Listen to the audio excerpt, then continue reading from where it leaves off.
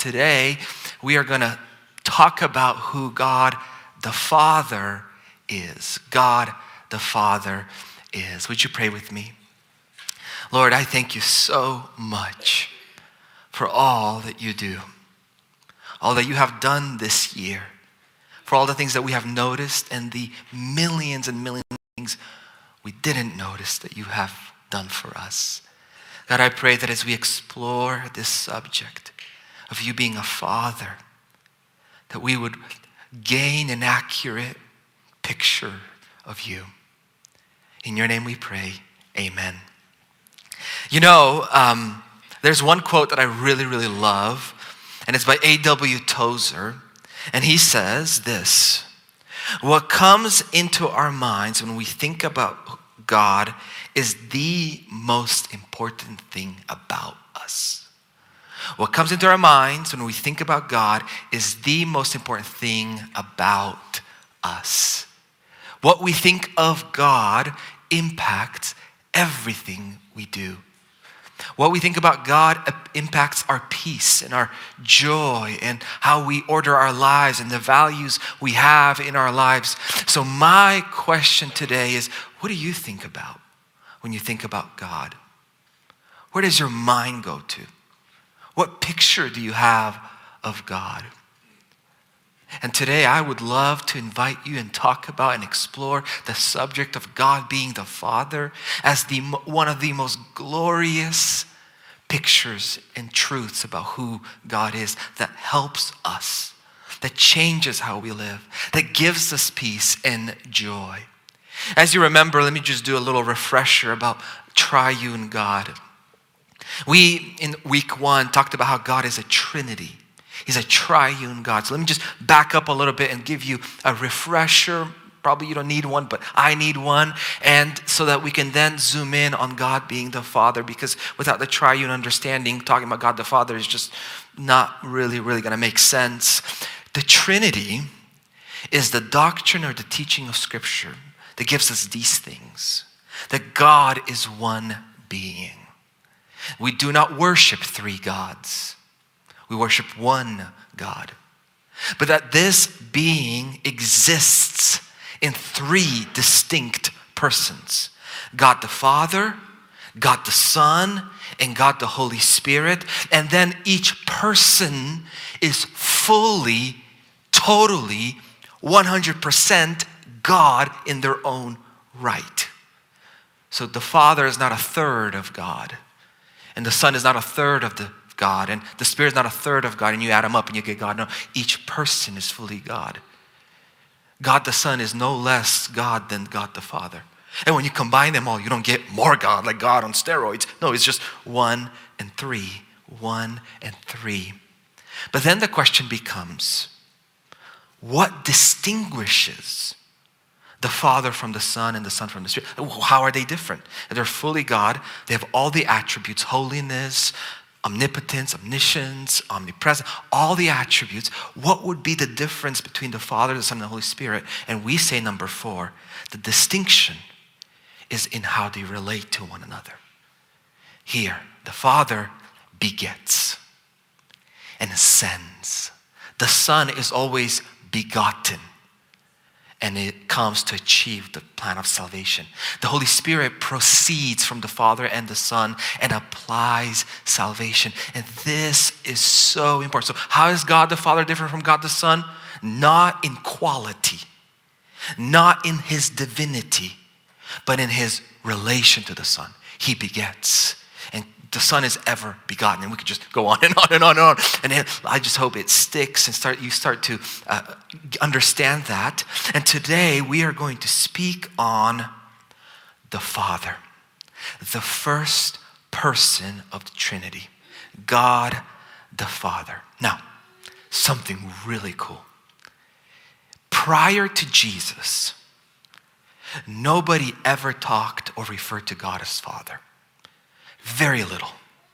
And this is true, this is documented. In our Old Testament, which is Scripture, fully Scripture, God is addressed as Father only 15 times, 1-5. Most of those references to God being the Father is in reference to him being the father of a nation. Nobody really called him personally Father. In Judaism, that was not a concept that was used because God was seen as somebody so other and holy, and that's right, that this father talk was just not going to work. In fact, we know why. We know why they wanted to kill Jesus. And we're against Jesus because here's in John chapter 5, verse 18, when you pray to God as Father, you're making a claim. This is why the Jews were seeking all the more to kill him. Because not only was he breaking the Sabbath, but he was calling God his own Father, making himself equal with God.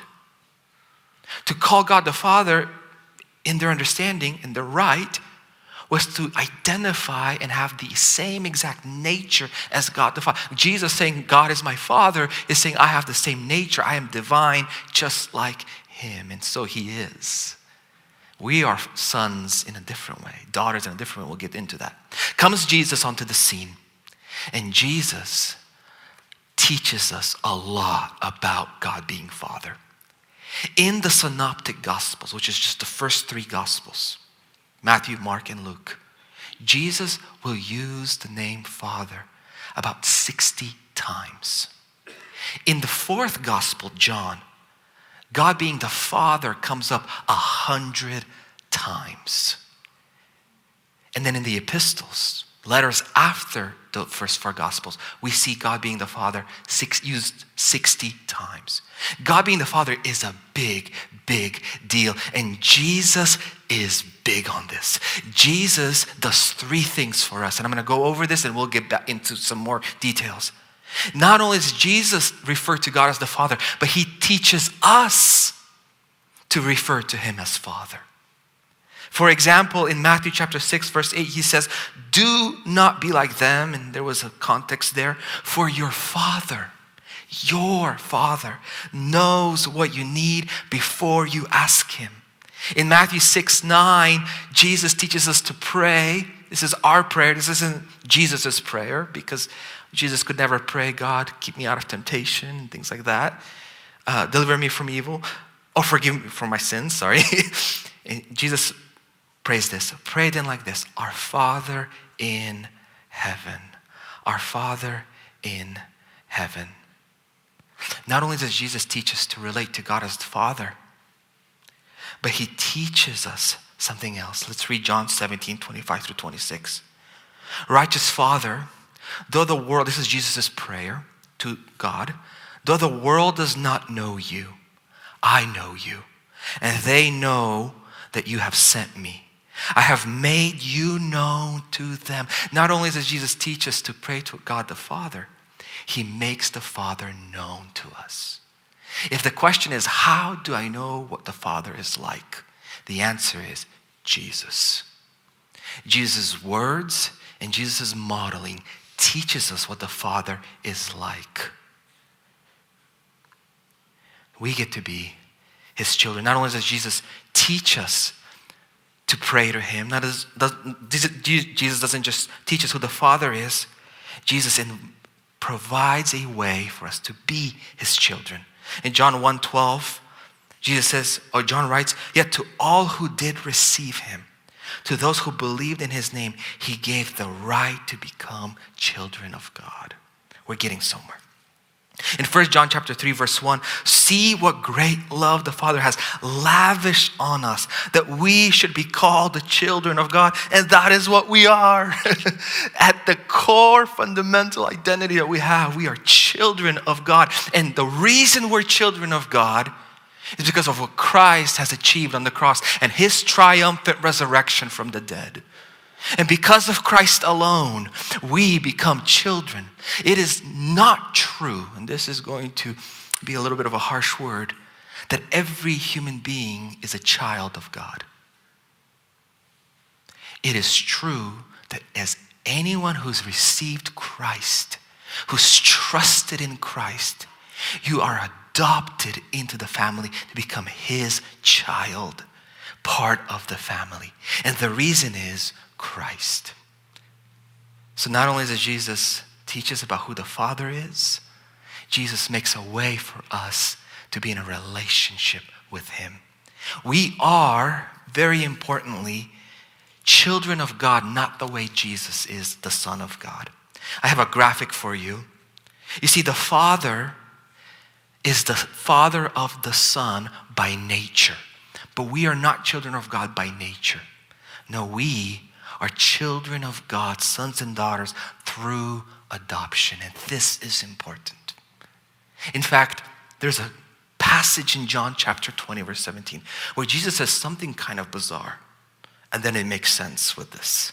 He says, Jesus said to her, "Do not cling to me," after he rose from the dead, "for I have not yet ascended to the Father, but go to my brothers and say to them, I am ascending to my Father and your Father." Whoa, that's interesting. To my God and your God. Why is Jesus drawing the distinction between my Father and your Father? Why doesn't Jesus say our Father? This actually distinction is everywhere throughout New Testament. Because we are children of God through adoption, not nature. Jesus is the Son of God through nature. Let me tell you what this means, and we're going to get going. Fundamentally, our relationship with God is one of fellowship. It is not the relationship of a master and servant. The relationship between us and God is not the relationship fundamentally between a creator and creature.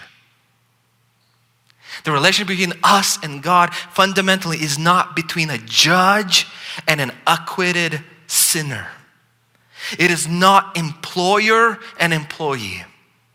It is father and son, father and daughter, for he is Father. This is huge. This speaks to fellowship and intimacy and closeness and nearness and God's provision and God's care, because he is a judge and he is a creator and he is a master. But fundamentally, our relationship with God is that of a father and a child. Oh, the blessings of that. Let me ask you this question. The question is not, do I believe it? Or do I know it? Are you impacted by it? The question is not, do I know that, yeah, God is the Father and I'm his child? The question is, has that made a difference in my life? The question is, has that and produced joy in my soul? Now, this is a hard subject for some of us because earthly fathers can ruin and get in the way of us relating to God as Father. One of my chief tasks today is to show you, going back a little bit in my sermon, to what Jesus portrays the Father to be. You know what? We like to start here with our experiences with our earthly fathers, and we like to project it heavenward to what God is then like. As although that's really, really, really easy to do, that's intuitive, it's emotional, it's experiential. Like, yes, I've had my things and my experience with my Father. That must be how God is. I want to ask you and plead with you, would you let Scripture in Jesus define for you and portray for you what real Father is like? And we're going to start with heaven and just stop there and use that as a standard to evaluate our earthly fathers or ourselves as if we're fathers. You know what? Where would you go in the Bible if you wanted to show this is what God, Heavenly Father, is like? I can think of no better place than to go to Luke 15. I want to take this apart. I want to show you the heart of the Father. I want this to be your image as you relate to him. I want this to be the image as you think about God the Father.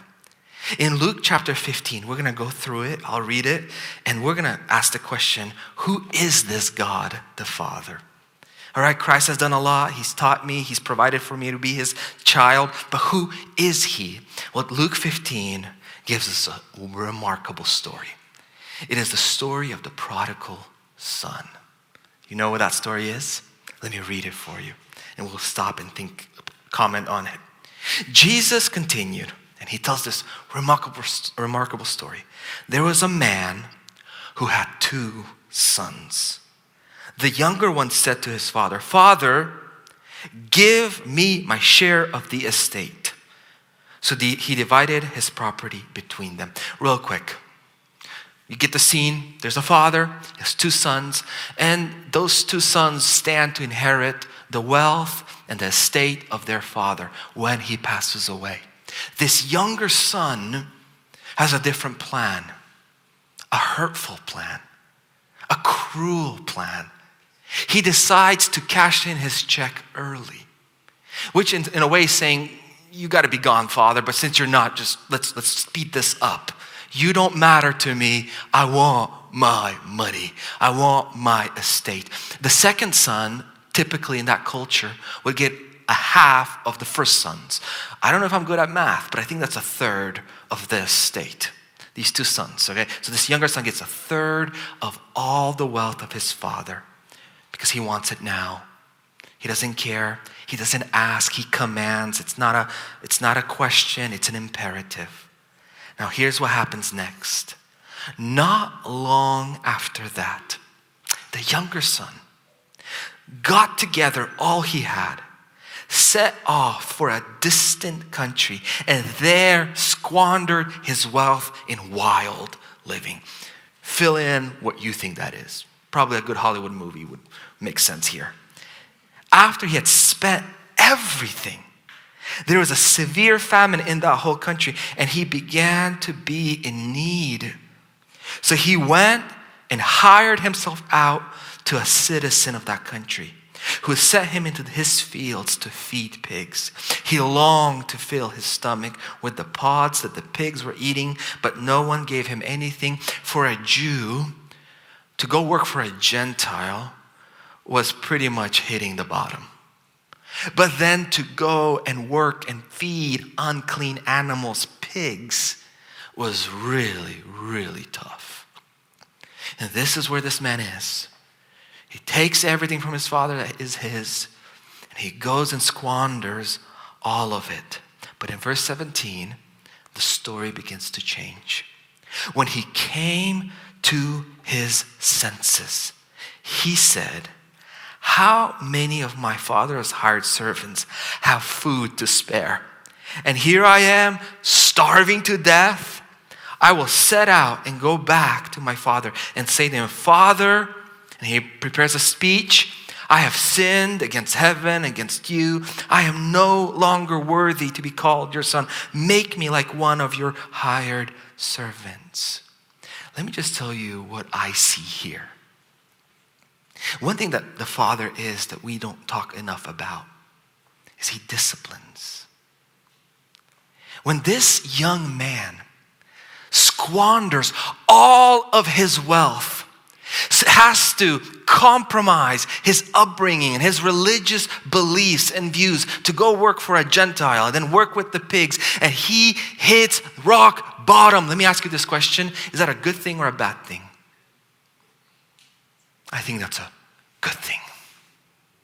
This young man does not hit rock bottom. This young man has hit the rock of mercy. He has hit something that's making him go back to Jesus. Listen, church, I just want to bring this up because this is so important. Because oftentimes I'll hear somebody say, I got to go to church. Why is that? Because I don't want anything to, God to do something to me. I'm going to read my Bible. Why is that? Well, I don't want to have some problem at work or with my health. I'm going to pray. Why is that? Well, listen, that's not the problem. That if you wander off from God, God's going to do something to discipline you in his loving kindness, to bring you back to him, who he is the supreme good in our lives. The real problem is that if I wander from him, The real problem is if I prefer the pleasures of Egypt to the pleasures of his promises. The real problem is if I stop and drift away and leave God and I prosper and I succeed. And I am done with Christianity, and somebody meets you 3 years down the road and says, how are things? And you say truly, things are awesome. Things are great. Things have never been better. Oh, the sweetness of God's disciplines when they bring us back to him. Can you imagine if this prodigal son started a business and continued in his wild living and was making money on money, pleasure on pleasure, and lost his soul? But God disciplines him. Well, in this story, it's not really, I think it's a fictional story, but that's what God does to us. I love this quote by Charles Spurgeon. He says, I have learned to kiss the waves that throw me up against the rock of ages. I have learned to kiss the waves that throw me against the rock of ages. When God frustrates our plans, when things don't go our way, but that in turn gets me walking towards him, reevaluating my life. Maybe I have an idol. Maybe I have gone cold to God. It is the mercies of God. I love that this man, this young man, squanders all, loses all, comes to his senses in the breaking of his life. But now he turns to God. Turns to his Father. How important. So let's read on. When he comes to his senses, I'll just read verse 17 one more time. He said, how many of my father's hired servants have food to spare? Here I am starving to death. I will set out and go back to my father and say to him, Father, I have sinned against heaven, against you. I am no longer worthy to be called your son. Make me like one of your hired servants. So he got up, went to his father. Oh, mercy. What do you think the father does? But while he was still, a long way, his father saw and was filled with compassion for him. Listen to this. The father is not absent in this moment. The father does not post a sign that says, stay out, young man. The father is not, culturally speaking, cancel this young man. In fact, this father has been patiently longing to be reunited with his son. This father desires to be reconciled to his son. That's the picture Jesus wants us to have of the Father. He's not absent. He's not rejecting us. He longs for us. He delights in you when you are in Christ. He moves towards you and he's waiting for him and he has compassion. I think Jesus here is drawing a picture more than just like giving us statements of truth. All those verbs, they're strong verbs. He has compassion, he's waiting. And then he proceeds to do something. But while he was still a long way off, his father saw him, was filled with compassion for him. He ran. Now, I didn't know this, but in my study, I learned that in first century cultures, an older man never ran. I don't know why. It would be good, right? Dieting, all this, but older men never ever ran. It would be dishonoring.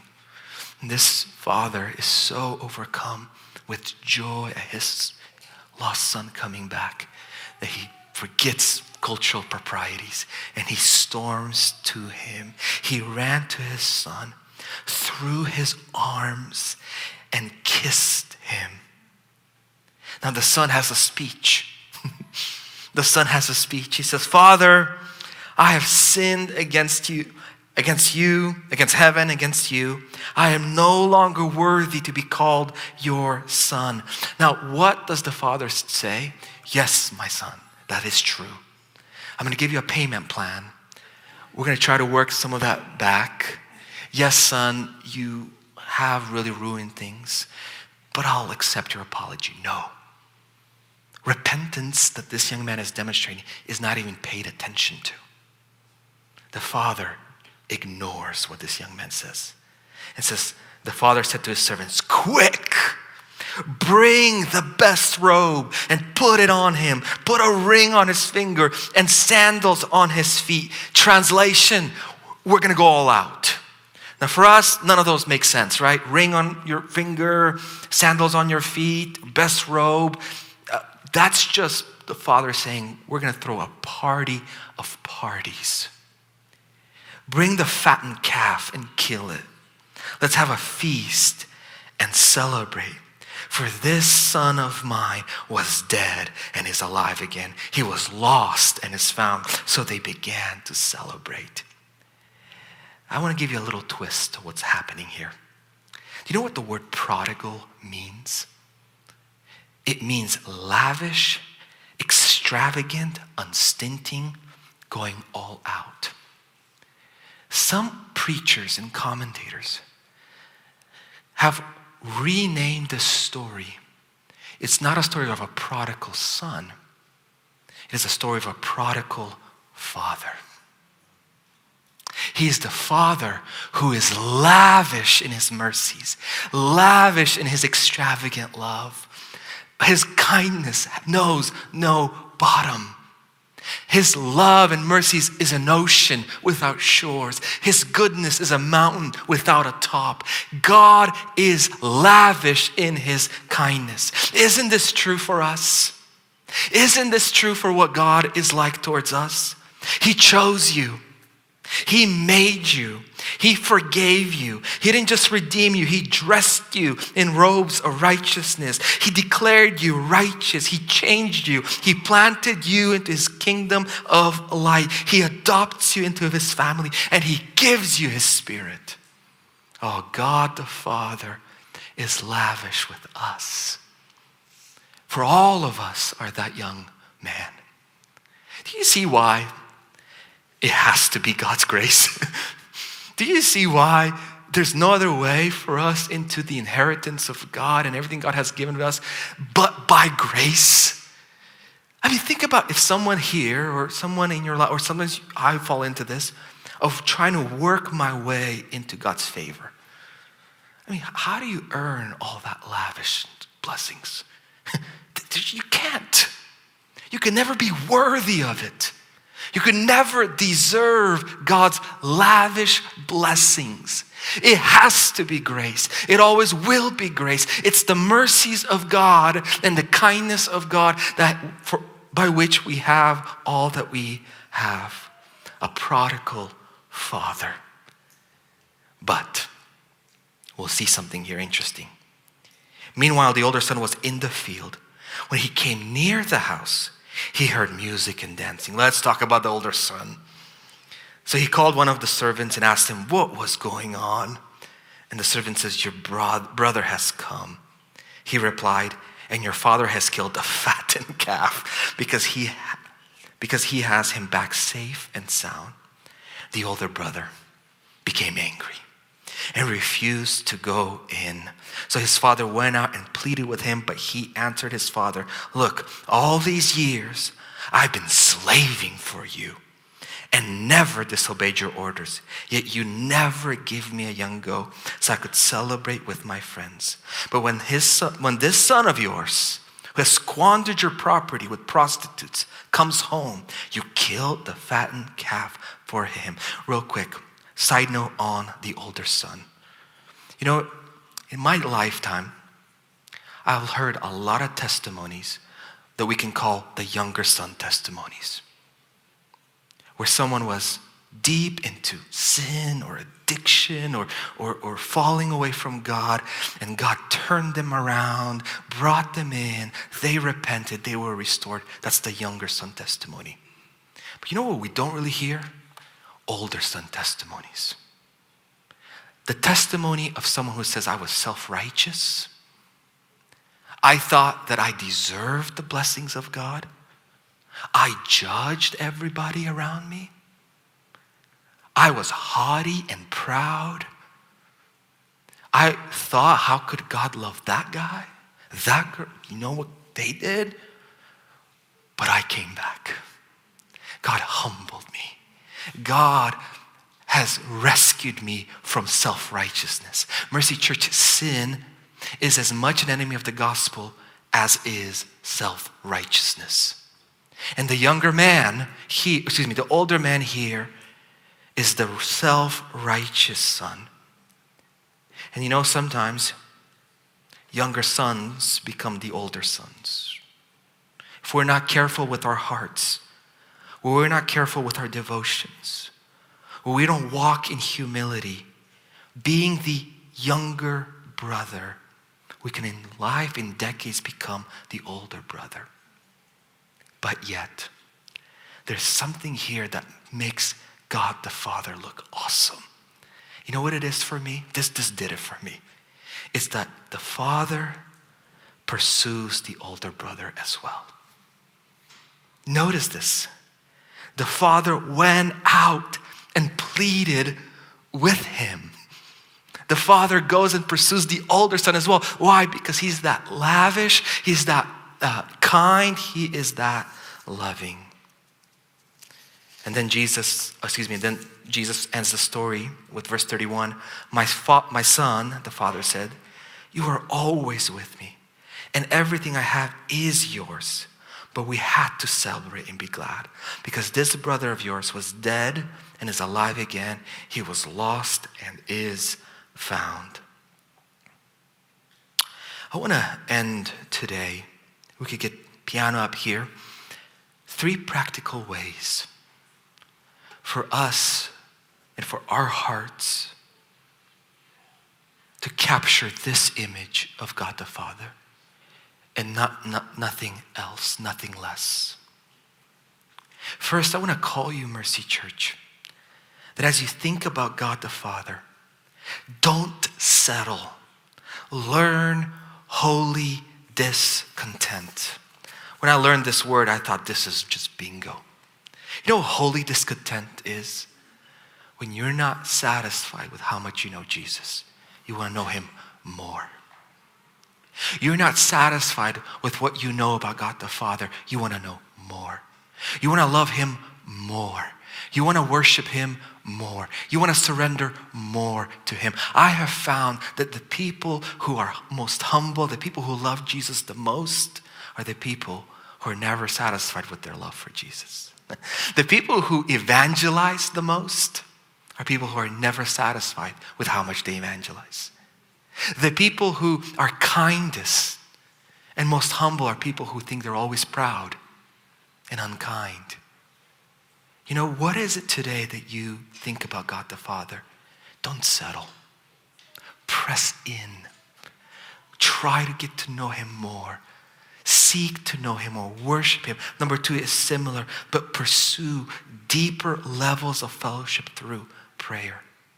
You know, we could say that, yes, my relationship between God is one of the Father and the Son, but I really operate in a master-servant model.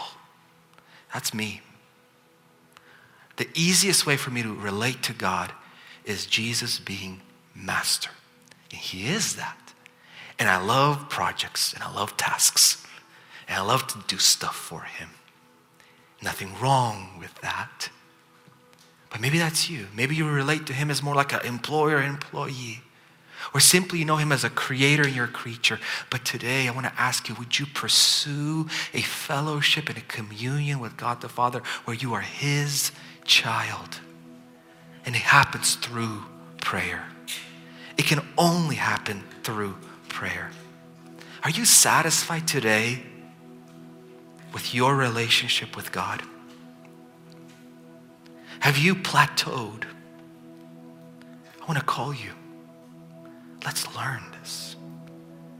Let's get to such a point where God being Father assures our anxious hearts.